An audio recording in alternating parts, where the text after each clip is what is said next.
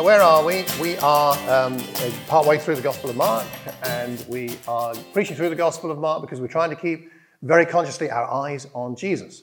We're going through a turbulent time, somewhat confusing time, certainly an uncertain time, and the disciples, their life with Jesus was exactly like that. They did not know day to day what to expect next. And when they did think they'd figured out what Jesus was all about, he would do something that confounded their expectations, surprised them, and confused them all over again, and often terrified them. And we see some of that in this passage. And it's relevant because what Jesus does in our lives is frequently confusing, seems rather strange, doesn't seem like it makes sense, and frankly, is sometimes quite terrifying. Are we on the right path? Are you sure you know what you're doing, God? I can't cope. I mean, we all feel like that from time to time, right? Even those of you who aren't nodding. I know internally you really are. So we can relate to these disciples and what's going on. And it's why we need to keep our eyes on Jesus, because he's taking us somewhere. It's not just about now. It's where we're going here in this world, but also beyond. And so that's why we're trying to keep our eyes on Jesus. Now, we are missing out some bits here in Mark chapter 6, because we have to do that each week if we're going to focus on one bit. And I have written about that in the Watford Word. Some of them are on the seats, and there's a link to a Google Drive folder where the PDF is of that. So I can give that to you if you don't have it. But what we have after the story from last week about Jairus and the woman who was bleeding is Jesus goes home, and you think, great, he goes home. It's nice to go home, and you think, you get a nice welcome, and he doesn't exactly get that back at home. And then he sends out the 12 on a limited mission, and they go out and perform great wonders in his name with his authority. And then we got the story about John the Baptist, which is rather an interesting thing, sort of just suddenly bang in the middle of chapter 6, we have the story of John the Baptist and how he was beheaded by Herod. And so we've got that right before the feeding of the 5,000. And so we've got a contrast of kings. We've got King Herod acting not like a king of Israel should. And then we got the true king of Israel feeding God's people. Reminiscent of Moses, reminiscent of Exodus, reminiscent of the manna. We've got all these allusions and ideas going on here. And then we have the story of the disciples getting into the boat that Joey just read for us so well. So thank you for that. And that's what we're going to focus on here today. So let me tell you what I think is a summary of what's going on here, and then I'll talk about a few bits and pieces, and then we'll have some conversation.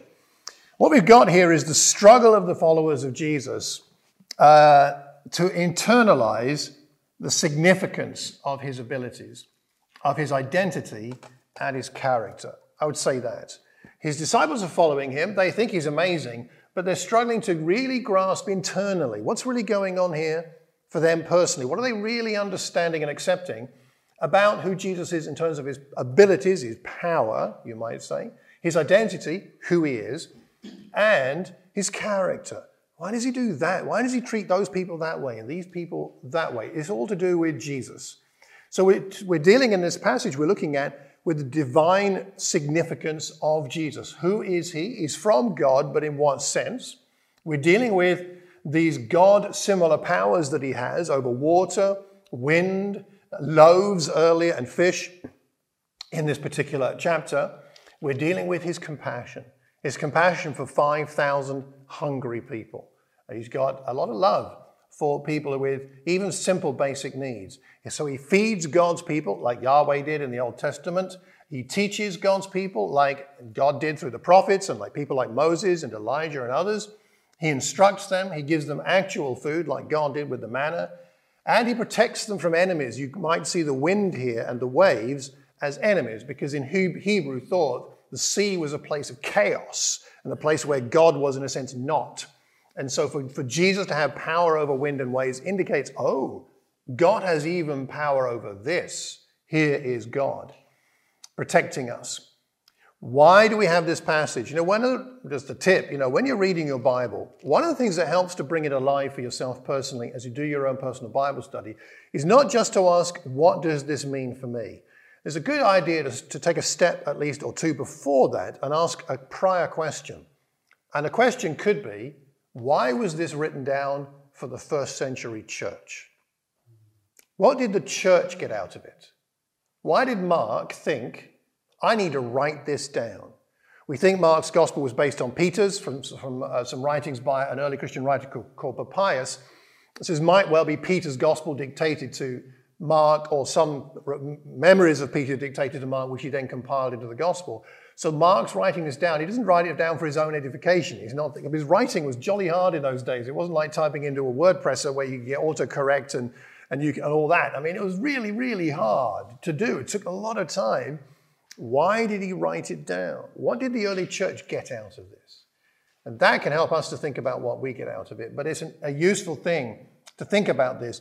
The early church had far more practical struggles to live as Christians than you and I do. They lived in a culture and an environment that made living as a Christian dangerous. You were ostracized. You were often excluded from family, from certain work positions. How did this help them is one of the questions you might want to ask we don't have time to look at today. I think also we'll find that hopefully as we dig into the passage, reasons to be patient with one another and perhaps also with God. It seems that they struggled with being patient. And hopefully we'll be drawn closer to Jesus in our trust of him, our confidence of him, and hopefully our love for him, so that we can be better equipped to make a difference for Jesus in this world, our amazing Jesus. No one like him. So this is where we are. Now, identity. Let's talk a little bit more about that. Identity is a key thing in the Gospel of Mark. In chapter 4, the other time when we see disciples on a lake, by the way, back in chapter 4, Jesus calms the storm, and that's when he's in the boat with them, and he's asleep. Do you remember that story? It's in Mark 4. He's asleep, and they wake him up and ask and say, "Don't you care if we drown?" So, similar story. And he gets up and he rebukes the wind and the waves. So they've seen this before. And he becomes completely calm, and then he asks them why they don't have the faith they need. And they, in verse 41, are terrified, like in this passage where they're frightened, thinking they see a ghost. They're terrified. And they're terrified, and they ask each other. They don't perhaps dare ask him, but they ask each other, "Who is this? Who is this? Even the wind and the waves obey him." Who is this? And that's a core question going through the Gospel of Mark, asked by various people. Indeed, Pilate asks it later at the trial of Jesus. And of course, the key answer is by the centurion at the end of Mark's Gospel, when the centurion sees Jesus die in Mark 15:39. And the centurion is not an Israelite, he's not a God-fearer, but he stands there in front of Jesus, seeing how he died, and the centurion says, "Surely this man was the Son of God." So the question is answered at the cross. But all the way through, the question continues to be asked. And frankly, I think part of the reason this is written for the early church is I think early Christians sometimes, who was Jesus again? What is the point? What was he? I mean, what is his nature? What is his character? Because as you go through life, things challenge our picture of Jesus. We have a picture of Jesus. All of us have a slightly different picture of Jesus. And you might say, no, we're all Christians. We've all got the same picture of Jesus. We definitely don't. Because of our upbringing, what we've read, what's happened in our lives, the people we know, the churches we might have attended growing up or not, the Sunday school songs we learned or didn't. All these things shape our picture, internal picture of Jesus. And so one of the reasons we gather like this and we read the Bible, we study it together and personally, is to ever more refine our picture of Jesus to be more accurate. And so I hope today that we can all do that together, get a slightly more accurate, full picture of Jesus. So that's by way of introduction. Let's talk a bit about what's going on. So here back in chapter 6, Jesus sees the disciples. He dismisses them, telling them to get into the boat. Why does he tell them to get in the boat? Well, perhaps it's because he's got compassion for the crowd and he wants to dismiss them in a personal sense. But he knows the disciples have got to get across the other side. And perhaps because he knows the wind is going to be against them, so he's giving them more time to get there, because perhaps he's already decided, I'm going to walk across and it'll be quicker for me.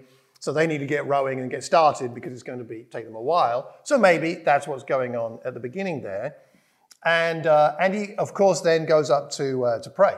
And he goes up the mountain to pray, reminiscent of many other mountain experiences in the Old Testament where God met his people, like Moses and others. He goes up to pray.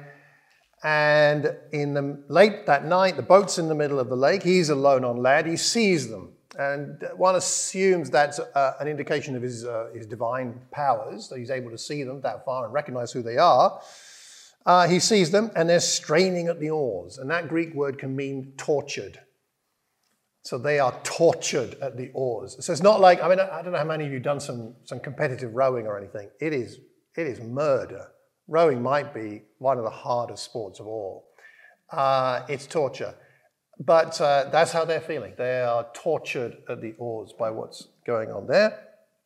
The wind's against them. Before dawn, he goes out to them, walking on the lake. He's about to pass by them. Here's the first strange thing to me. He's about to pass by them. He sees them. They're tortured. He's about to pass by. Any thoughts about what's going on here? Why doesn't he give them a hand? Why doesn't he say, hey, chaps, I can sort this out for you? Or at least, even if he doesn't do it miraculously, he could get in and lend his arms to the oars, right? And he was a tough guy. We know that. He was a carpenter. He was, physically, he was young. He was 33-ish, 32, 31. He could have got in the boat and given them a hand, but he leaves them there tortured. You can imagine him walking by and another version of the story and then being like, oi, Jesus, come and give us a hand, at least. But he's about to pass them by. Any idea? I have a theory or two, but I just wondered, any thoughts? Why would he just walk past, given his heart and nature? Yeah, Leon. Maybe he wants them to notice him. Okay. Yeah. Want to see him on the water. Wants to see what he's doing. What he's doing. He wants them to believe that he is who he is. Okay, so walking on the water is another demonstration of his powers, maybe his nature. And who he is, so maybe that he wants them to see that. Okay, yeah? Any other ideas? It is a bit strange, isn't it? He wants them to ask him to see him. He needs help. Okay, all right, yeah, okay, that's a good point. So he's hoping that they will say, you're here, that's great, we need you, please will you come and help us, rather than assume and jump in and rescue them or something. Any other thoughts?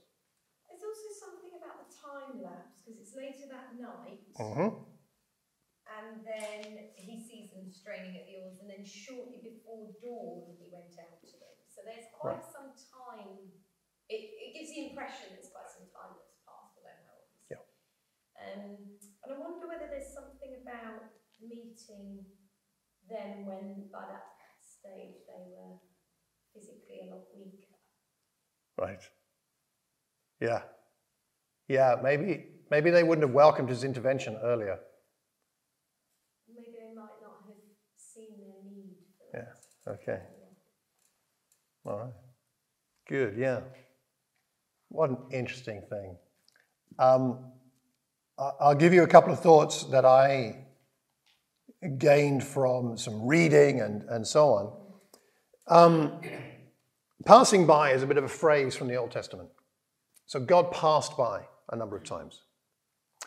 And it may be there's an allusion to that right here. For example, God passed by his people when he spent time with Moses in Exodus 33 and 34. You may remember not that long ago, we're looking at the life of Elijah, and God passes by Elijah in 1 Kings 19. So this passing by idea is something God does to especially his chosen people. So perhaps Jesus is not so much walking past them as manifesting himself as I'm here.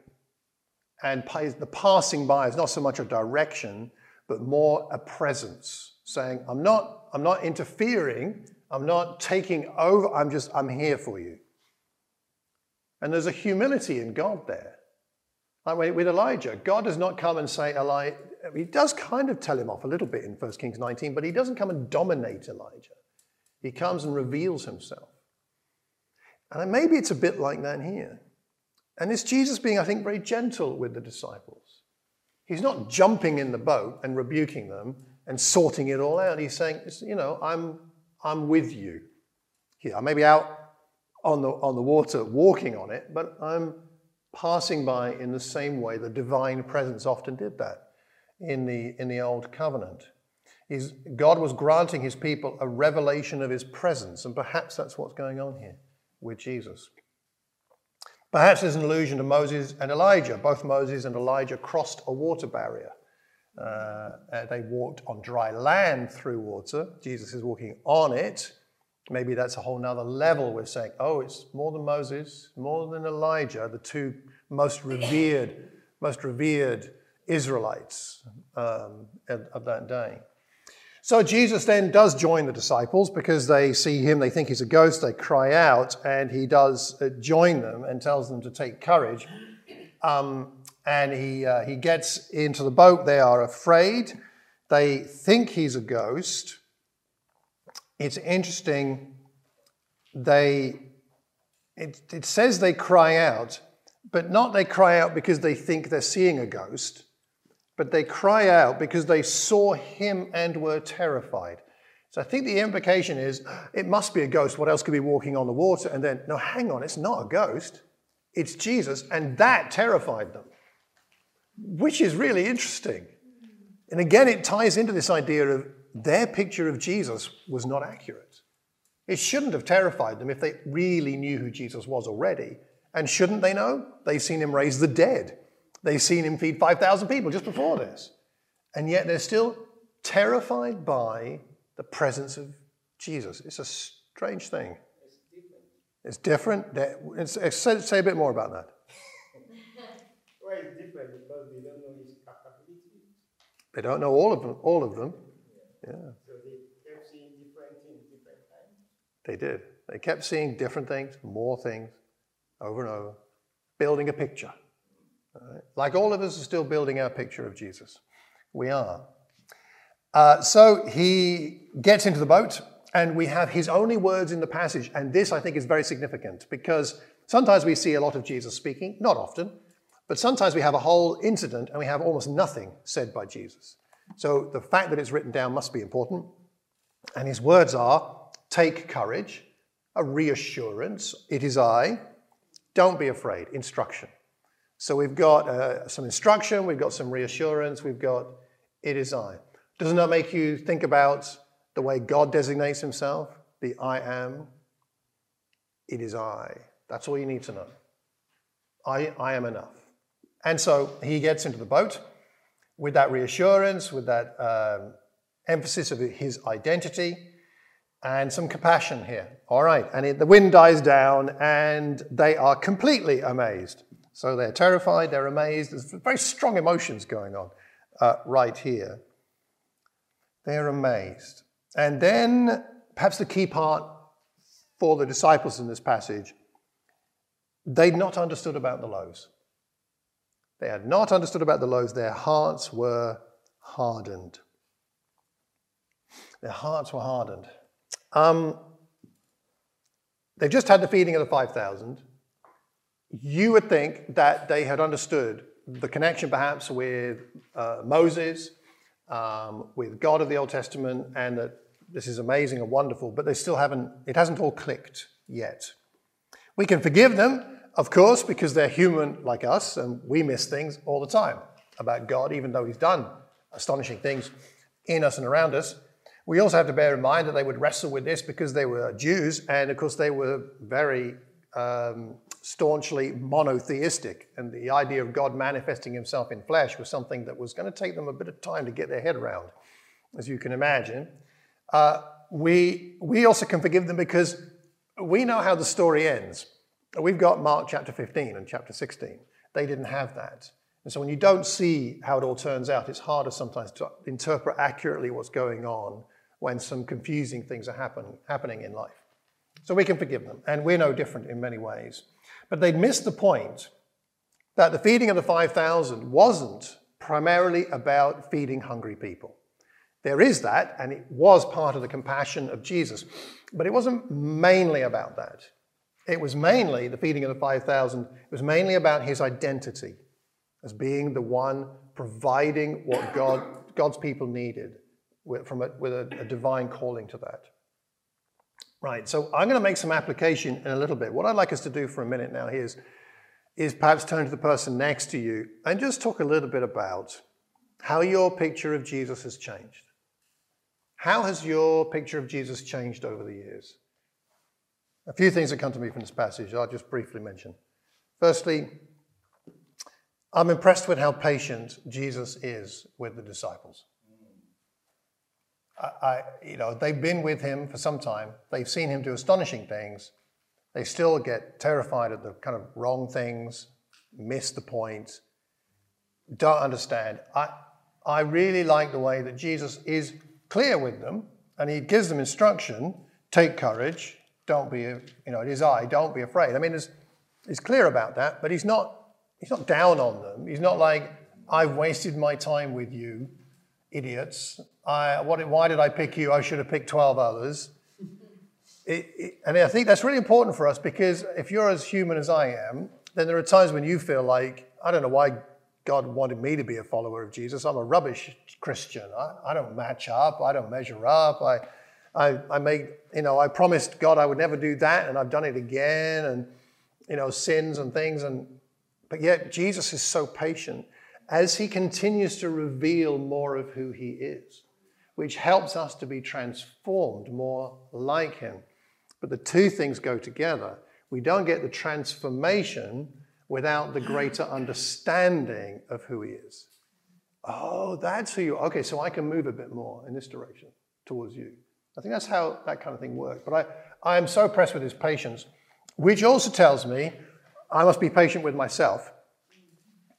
Right? I should not be holding myself to a standard Jesus does not hold me to. Yes, if I'm not growing over a long period of time, there's something fundamentally wrong. Repentance is needed. But patience is part of the package when you're a follower of Jesus. And it reminds me, we need to be patient with each other. We're at different stages of our faith. We're at different stages of our understanding of Jesus.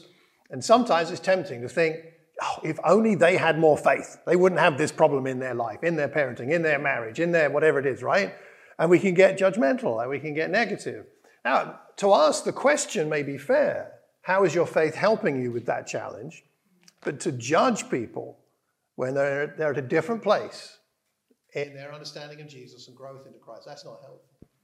So God's patient with us. Let's be patient with ourselves, and let's be patient with one another. It's one thing I see from just the character of Jesus, more than what he does in detail here.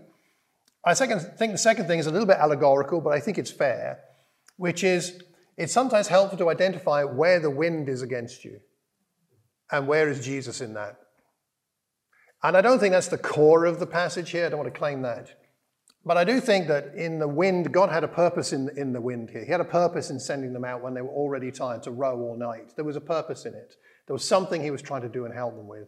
And sometimes when the wind is against you and I in our lives, there's a reason. He's not far off. He might not be in the boat exactly, but he's near enough nearby. And will you invite him into the boat? Will you ask him for the help? Will you trust him?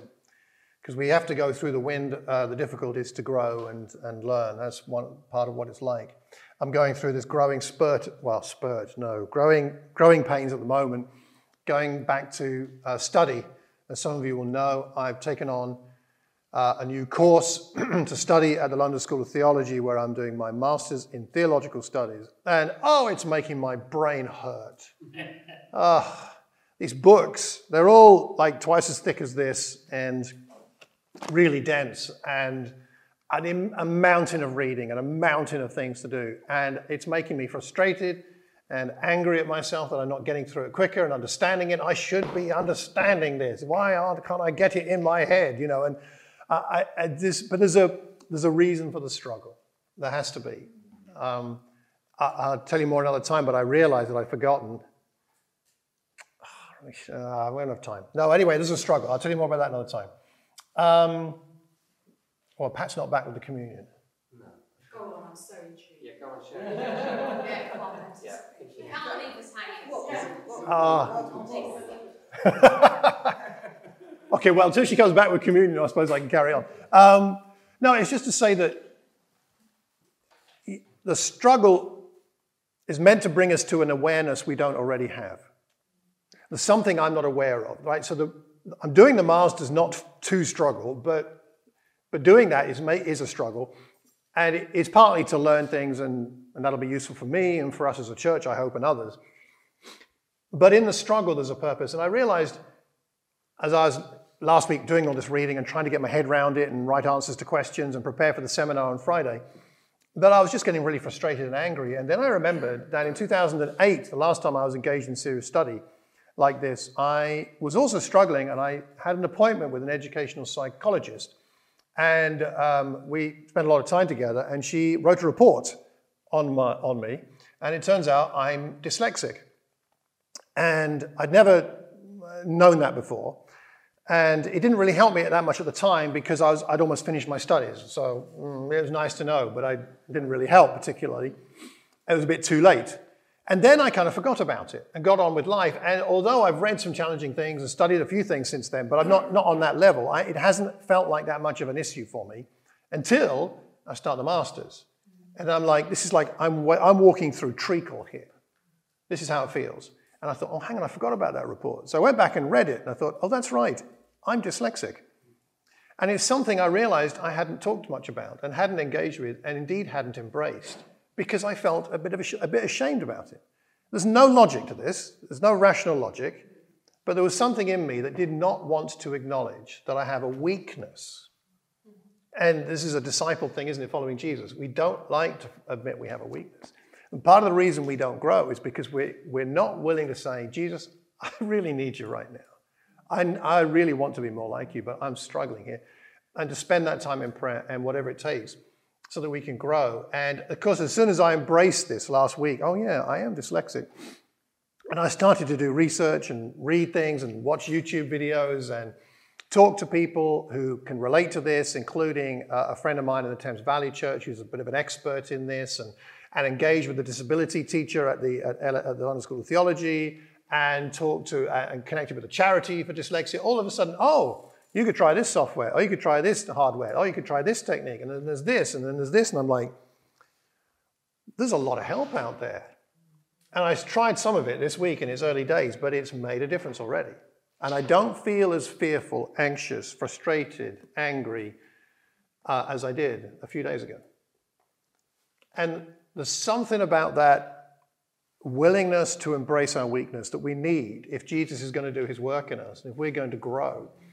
And I feel optimistic, I feel faithful, I feel hopeful that I can get through this Masters. I'm not saying it'll be easy, but I feel like now, a week ago, I thought, I just don't think I can do this. I seriously nearly quit. And the frustration was, if I can say this, I think I'm intelligent enough. I don't think it's that. It's not the IQ. It's that I can't process what I'm reading, what I'm learning. I can't process it. It's just like mud in my hand, all muddy, and I can't process it. And I got stuck, and I thought, I'll have to quit. But a bit more openness, a bit more embracing of the reality, and a bit more, can anybody help? Oh, well, a few days later, and it feels completely different. And there's a certain thing about, their hearts are hardened. That's a really serious thing, it says in this passage. And we can give them some grace because they're human, like all of us. But isn't it a sad thing if Jesus was to say to any of us, you could grow a lot more. I know the wind's against you, but there's a reason. And then we say, well, I don't know if I can do this, and we forget it's Jesus calling us to get into the boat. It's Jesus calling us to row across the lake. It's Jesus who's allowing the wind against us. It's Jesus who can see it and whose presence is with us. Maybe there's something there. And I wonder if for any of us that have any, the wind against us right now, is there a way in which you could open up your hearts to God, to one another, to the fellowship, to God's word, in prayer, to find a way to have that heart of openness, to let Jesus help you grow?